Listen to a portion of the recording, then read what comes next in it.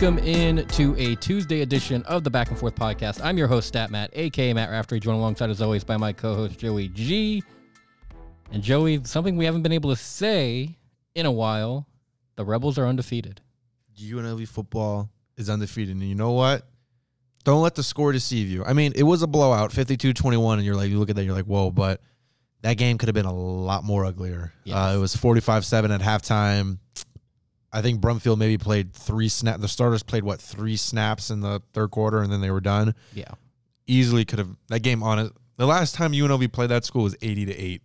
We could have gotten very close to that again if the starters played all the way through. Yeah. But, yeah, they looked really, really good. And one thing that I had in my mind most of the game was the past few years they've been so dependent on the run game. Like, that's what's – won UNLV football games the past 4 or 5 years was Lexington Thomas, Charles Williams, Xavier Kent. All those guys pretty much won UNLV football games.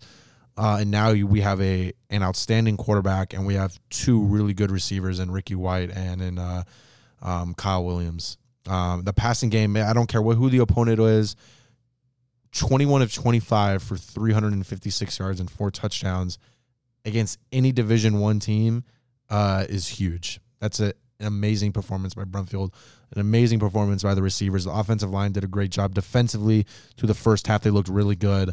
And, I'll give credit where credit's due. Arroyo made the right decision this time compared to last year, giving Brumfield the starting quarterback position. And all that you can really hope for is he stays healthy. Had some health issues last season, so you just hope he stays healthy this year. And, after I know it's only 1 week, but he stays healthy. Very optimistic for a bowl game. Very optimistic for one. So they're capable of beating Cal. They're capable of beating North Texas. They have a real shot. Not saying they will, but they have a real shot to start off the year 3-0. 2-1 is probably more realistic, but I mean, if they can go out and get Cal and North Texas, those are 2 huge wins for the program, and seats will start to fill up in Allegiant Stadium, and you can keep riding the hype train till it dies out, I guess, but. They looked really good Saturday. A much better opener compared to last season and the previous year before that. And really nothing but good things to say. My only real complaint was I think Cameron Friel should have been the second-string quarterback based off what we saw on Saturday. Harrison Bailey just looked a little out of place. He didn't play terrible. No, he played terrible. I mean, he played terrible. 3 of 8, 26 yards. You definitely would expect more from a former 5-star quarterback that played in the SEC over at Tennessee, but nothing less. He just looked out of place, and he didn't look really comfortable, and that may take some time for him to. It may take time for him to develop and get comfortable with the system, but even though Cameron Friel only threw 2 passes, those were 2 really good. And one of them was for a touchdown, was an 18-yard touchdown pass, 17-yard touchdown pass. So Cameron Friel, I think, played a lot better despite only throwing 2 throws than Harrison Bailey. So I think Cameron Friel going in should be the QB number 2. If something happens to Doug Brumfield, knock on wood, hopefully that doesn't happen. But my pick would be Cameron Friel, no question. Yeah, I think for an opener, it was one of their better ones for sure for UNLV. I think, I was a little disappointed as far as the attendance is concerned. I thought there would be more people there, especially it's a season opener, 12:30 on a Saturday. Nothing really pressing up against it as far as it's not like you're at a Legion and across the way you have an Aces game going on, or you have a big concert in town, or, you have something going on at T-Mobile. Like, there was nothing pressing up against this UNLV football game at 12:30. And the fact that they couldn't even pull 20K into the building was a little bit disheartening, I think, as a fan, for sure, especially being this season opener. There's still a lot of hope and optimism in the season. And, I put that one on the fans nonetheless. I think, these are the same fans that want to, bitch and complain, essentially, about, when the team's not doing good and they want to pick out every small detail and all this, but yet they're not showing up to the games. Like, it's a little bit easier to make those criticisms and critiques when you're at the game and you can see it for yourself. But a lot of these fans are just, couch sitters that are, going off of what they thought they or think they know about UNLV football. And, I think if they, were there on Saturday and watched the game, they'd be pleasantly surprised at what they saw. Yeah, I mean, it comes. I think that's one of my biggest complaints with the Vegas sports community, is with UNLV. I understand winning plays a factor into it, but it's week one, so you got to go out and support. I mean, it's Idaho State. It's at Allegiant Stadium. There's no reason for you not to be there. It's a 12:30 kickoff. The more people in attendance does have an effect on the outcome of the game.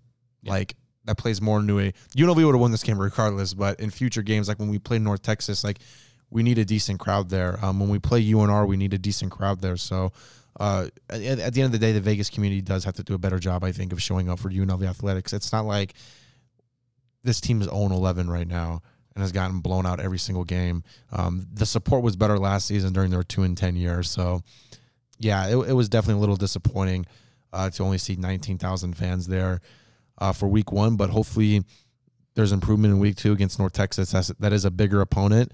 That is a FCS or FBS opponent, excuse me. And it is a evening game on a Saturday, so no excuse. And especially if UNLV beats Cal, I want at least 23,000 fans there. If UNLV beats Cal, you need at least 23,000 fans there.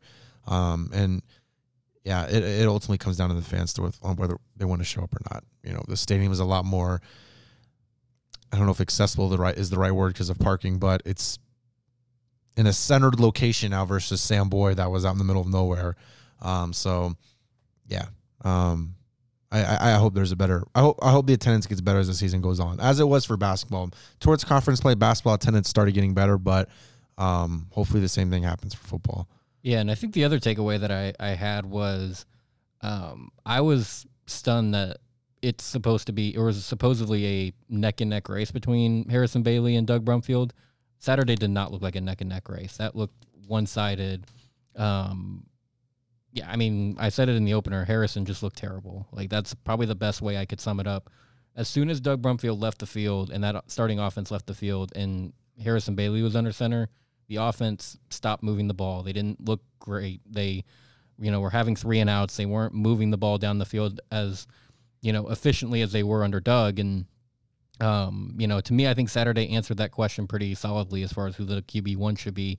And who QB2 should be. Yeah, I think Cameron Friel should be the QB2. And I think, we may have even mentioned it in our preview that we both thought, Doug should be the number one. And I think Cameron Friel made a good case for number two. And, we look on Saturday and that's exactly what happened. I don't know anybody in their right mind can really sit there with a straight face and say, yeah, Harrison Bailey is a good backup option, especially when you have Cameron Friel sitting right there. So I think overall, I understand it's Idaho State.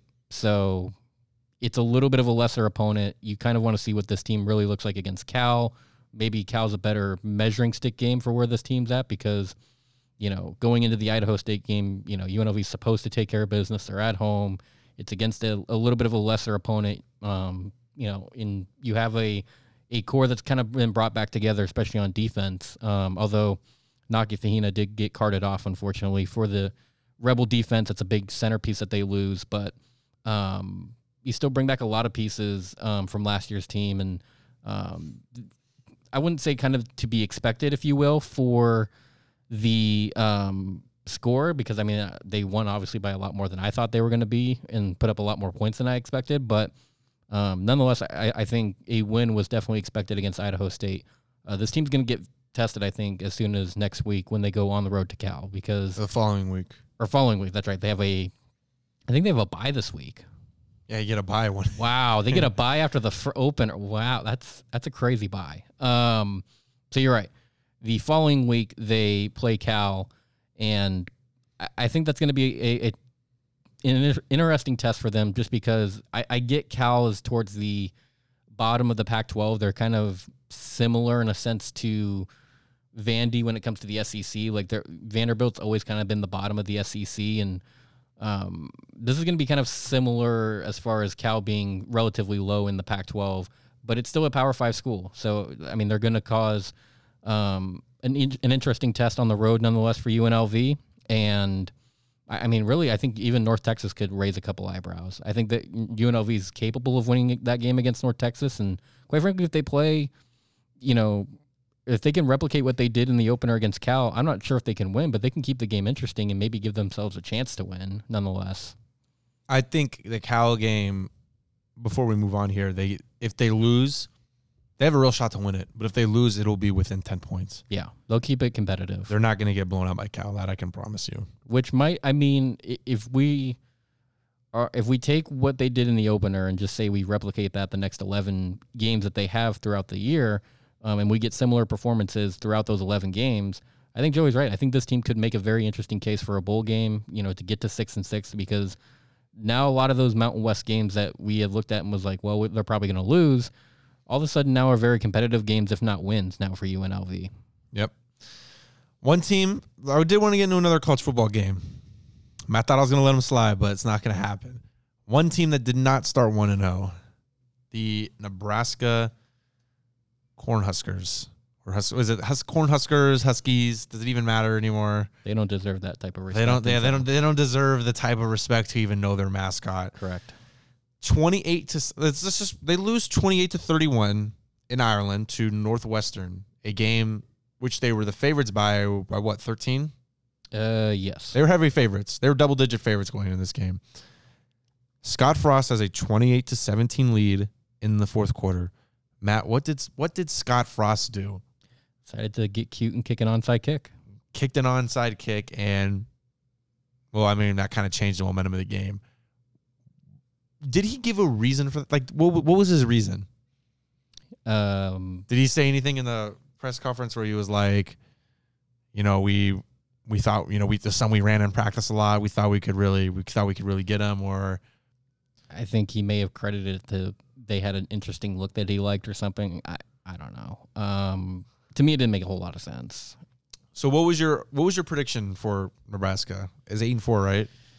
I don't think I got to that. I think I said their ceiling's probably going to be 8-4.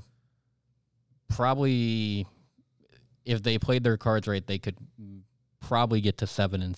7-5. Okay. How hot do you think his seat is right now? It is on fire. And in fact, I mean, the only saving grace, and I told Dom this, I think, yesterday, the only reason Scott Frost has not been kicked out of the door yet is because Trev Alberts is the AD, which is his best friend. Like, I think he's really going to try and see if Scott Frost is actually the guy for Nebraska. I mean, this is already a coach that has taken a massive pay cut this year. I mean, he took I want to say it was at least a 50% pay cut just to stay. Frost? Yes, because they were ready to let him go after the end of last year. And, oh boy, I mean, it was kind of a desperation move as far as like, well, I'll take a pay cut type of deal. And, I mean, it's this, as far as I'm concerned, it's the same thing we saw last year. They play a good first half in the opener. They give the fans a little bit of hope, and they show off Casey Thompson and all the throws he's making. Which, to his credit, he's better than the last quarterback that Nebraska had. So if anybody played well, I thought it was Casey Thompson in that game. So, I mean, that's great. Nebraska's going to have a great quarterback. They don't have a defense to speak of because they gave up 31 points, and I get that part of that had to do with the onside kick. But even still, I mean, Nebraska's defense, for being the quote-unquote black shirts that they're supposed to be and the stingy defense that they've always been known to be historically, they have looked pathetic, probably the better part of the 2000s, because they have not been able to stop really a nosebleed for that matter. And if that defense continues to play the way that they did on Saturday, they will not get to 6-6. They will probably be 5-7 or 4-8. Looking at their schedule from here on, what I was just looking at, they'd be very lucky to get to 6-6. Yeah. This first game was a real blow because you look at it and you're like, they're not beating Oklahoma. Yeah, you're like, they can't even beat Northwestern. So why would they beat, you look at the schedule here. Let me see. They'll get the two cupcakes in the next 2 weeks, as far as North Dakota and Georgia Southern. You can't beat Northwestern. Nope. So how can I, pick you to pick Purdue or beat Purdue? How can I pick you to beat Minnesota? How can I count on you to beat Iowa? How can I even count on you? Indiana may give them a run. Yeah, I mean, they're definitely not winning the last three of the year. That's the Michigan, Wisconsin, Iowa stretch. They're not winning any of those three, in my opinion. They're not beating OU, which a lot of the more diehard Nebraska fans were telling me, oh, this is the coming out party. They're going to kill OU by 17. No, they might get killed by OU by 17. Well, I saw one thing. I don't know who was doing the prediction. I think it was a former player, but he went through their schedule and he predicted. TikTok has perfect timing, by the way, because this came out. He did this like 2 weeks ago, but it went viral after they had lost to Northwestern, and he had predicted they would go 11-1, with the one loss being to. It was not Michigan. He had them beating Michigan. The one loss was to Wisconsin. That's not happening. So, no. His prediction's already down the drain. If they're not careful, they may end up 1-11. To be honest with you, because I mean, it's one of those teams that they are and it's going to sound like I'm an anti-Scott Frost guy, but they are literally a competent head coach away from being at minimum 6-6. So, let's do this. If they go 6-6, is that enough to keep Scott Frost? Absolutely not. What if they win the bowl game? No. 7-6. No. Do you think they keep him if they do that? No. The minimum he's gonna probably have to go to keep his job and to keep the fan base relatively interested in him is probably 8-4. Like, what about 7-5, wins the bowl game, 8-5? That has to do it. To me, that feels like a coin flip at that point, because you do win the bowl game, so you get to 8 wins. You have 5 losses. It may be enough, possibly. If they're 6-6 and they win the bowl game, no. I think there's a lot of expectations now. This is the 5th year, by the way, of Scott Frost. So the fan base should have expected, and rightfully so. I mean, it's not like, for example, it's not like a UNLV fan base where they're expecting change in year 2. Like, this is a fan base that's been waiting now. This is the 5th year of this experiment with Scott Frost, and Sanchez was gone year 4. So exactly. I mean, UNLV fan, and believe me, they wanted to get rid of Sanchez well before year 4. Right. Like, they were screaming for his job after probably the first year. But this is a Nebraska fan base that has, been very, I think, patient with Scott Frost as long as they could. Understanding that he's a former player, and I think they wanted to give him as much time in the world as they could, but they also expected, like any other fan base, okay, we're past the year 4 mark, we're going into year 5. We should start seeing some very notable changes from when he took the program over. And quite frankly, the program, at least in my perspective, hasn't really progressed anywhere forward. It's regressed. Really since Bo Pelini left. That was probably their first mistake, honestly, was, they fired Bo Pelini because they didn't like that he was a mean guy. Like, they didn't like that, he was a little too hard on his players, or he would occasionally call out the athletic department. But you looked at Bo Pelini, and every year he was at Nebraska, he went at least 9 wins. And sometimes he got to 10 wins if it was a bowl game. And you could say, well, he didn't win the big games. Okay, he won more games than what is being won right now. Right. He could beat Northwestern.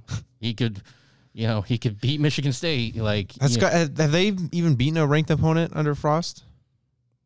I don't believe they have. And if they have, it's 1. Maybe 1, yeah. And they're probably we're 25th. Yeah, I mean, I think I saw it yesterday. They are now 5 and 5 or no, it's 15-30 right now under Scott Frost. Yeah.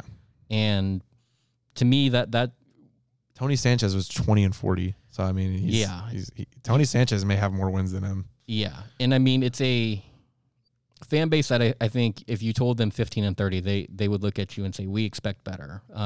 Given our program's history, 15-30 doesn't cut it. And quite frankly, I think if it was anybody else other than Scott Frost, he would have been fired by now. Right. Because it's the quote unquote, prodigal son of Nebraska, and they want to really give this guy time, and he's still beloved for what he did as a player in the 90s, but at some point it's time to cut bait. And I'm personally not a fan of midseason firings, but if this gets bad enough, they may fire him during this year. I think if it gets to 2-5 or worse, you have to do it. If it's 3-4 or 4-3 or whatever, like, you got to just ride it out. But I think you have to make a decision by the 7th game, and if it has to be 2-5 or worse for me to want to fire him, because like we've said before, midseason firings are ugly. And looking at the schedule, they're going to go 2-0 in this next stretch. North Dakota and Georgia Southern, so that's 2-1.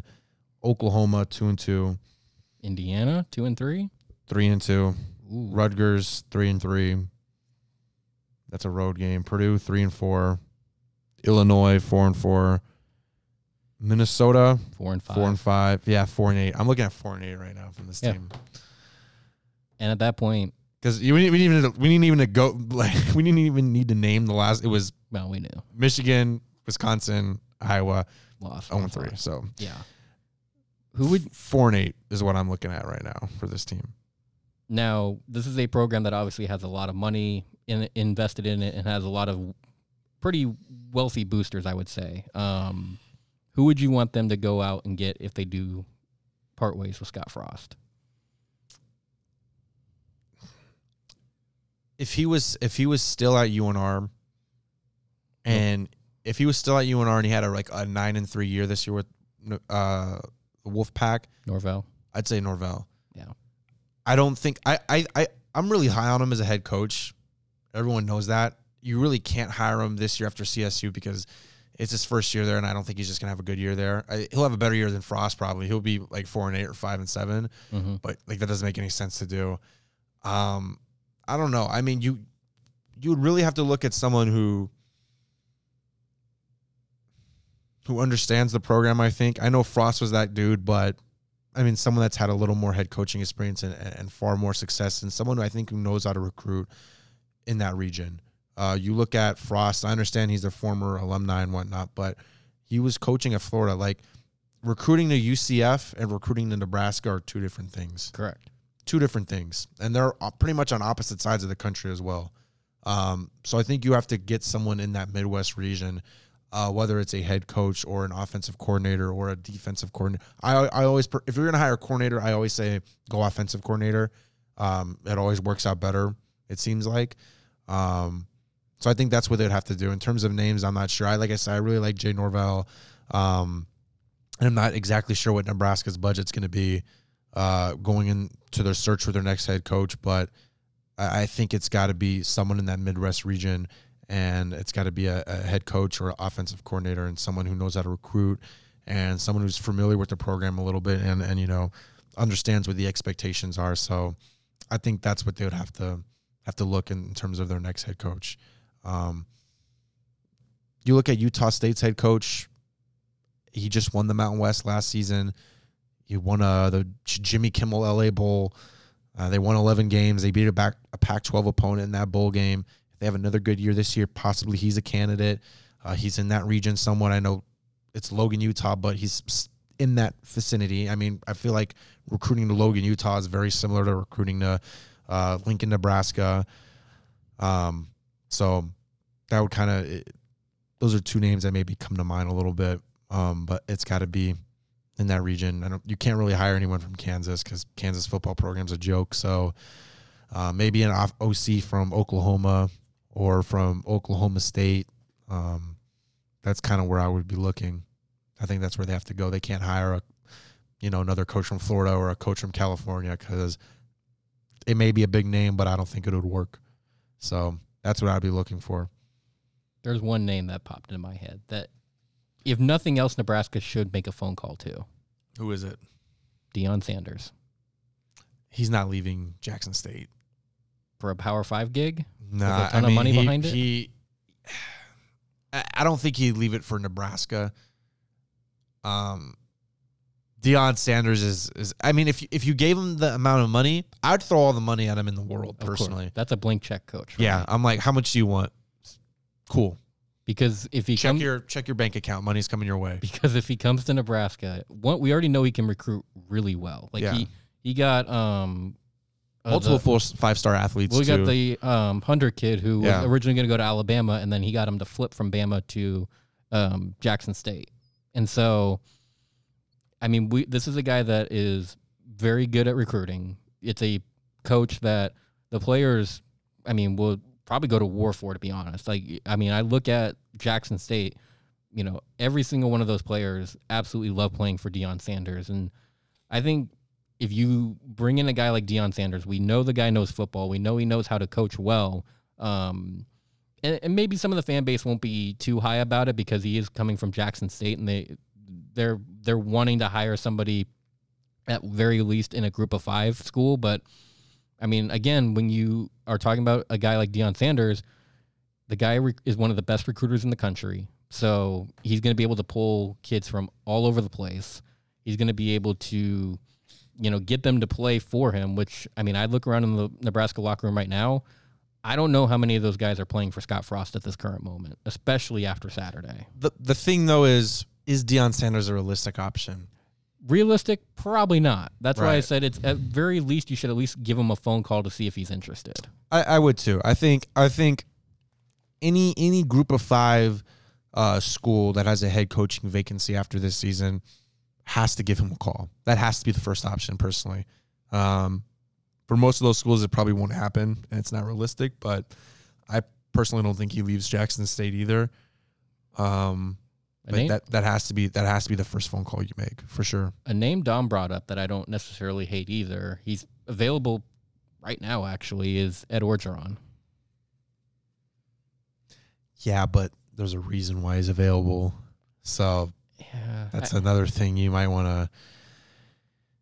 Good coach, but the publicity that comes with it,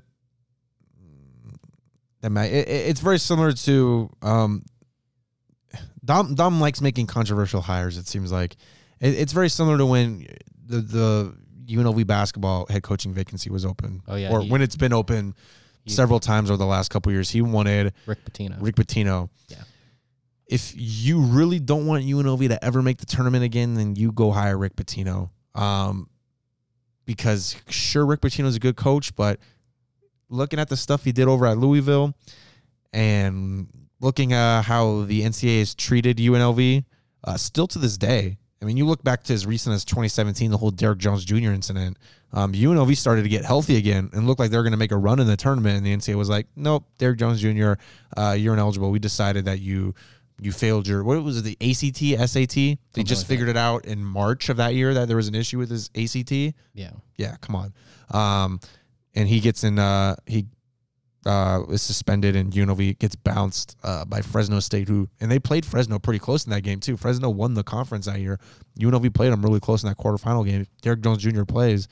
The outcome of that game possibly could have been a little bit different. So, yeah, I think you hire Rick Pitino to UNLV.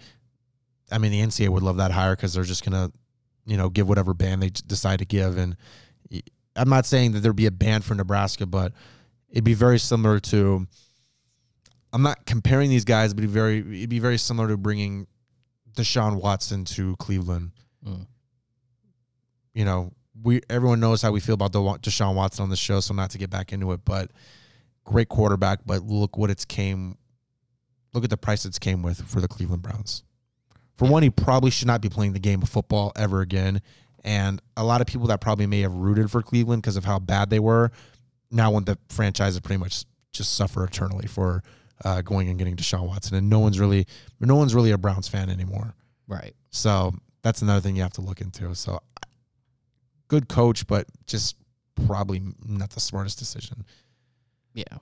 I don't know. It'll be interesting to see. Again, we're still very early on, so there could be coaches that become available later on in the year that Nebraska may want to look at if they do decide to fire Scott Frost. And like I said, personally, if it's me, I mean, even if it's a bad year, I think you probably just let Frost ride it out because there's no real incentive to firing Scott Frost at Game 7 compared to the end of the year, especially if your year is already pretty much down the drain. There may the OC with Nebraska may be a hidden gem, because like if they're 2-5 or 0-7, I think you have to do it at that point and give that guy a chance because either could prove himself or you could bring him onto the staff again next year. So that's. I think if they're that bad, you have to do it. Just a friendly reminder, make sure you guys are following Back and Forth on Twitter, at Back Forth Pod. Instagram is at Back Forth Podcast. Make sure you're also following the official home for Back and Forth, Talk That Talk Media Company. Their Twitter is at TTT Media Company. The rest of their socials are at Talk That Talk Media Company. I've been your host, Stat Matt, a.k.a. Matt Raftery, joined alongside, as always, my co-host, Joey G. Have a great rest of your day, and we will talk to you all on Thursday.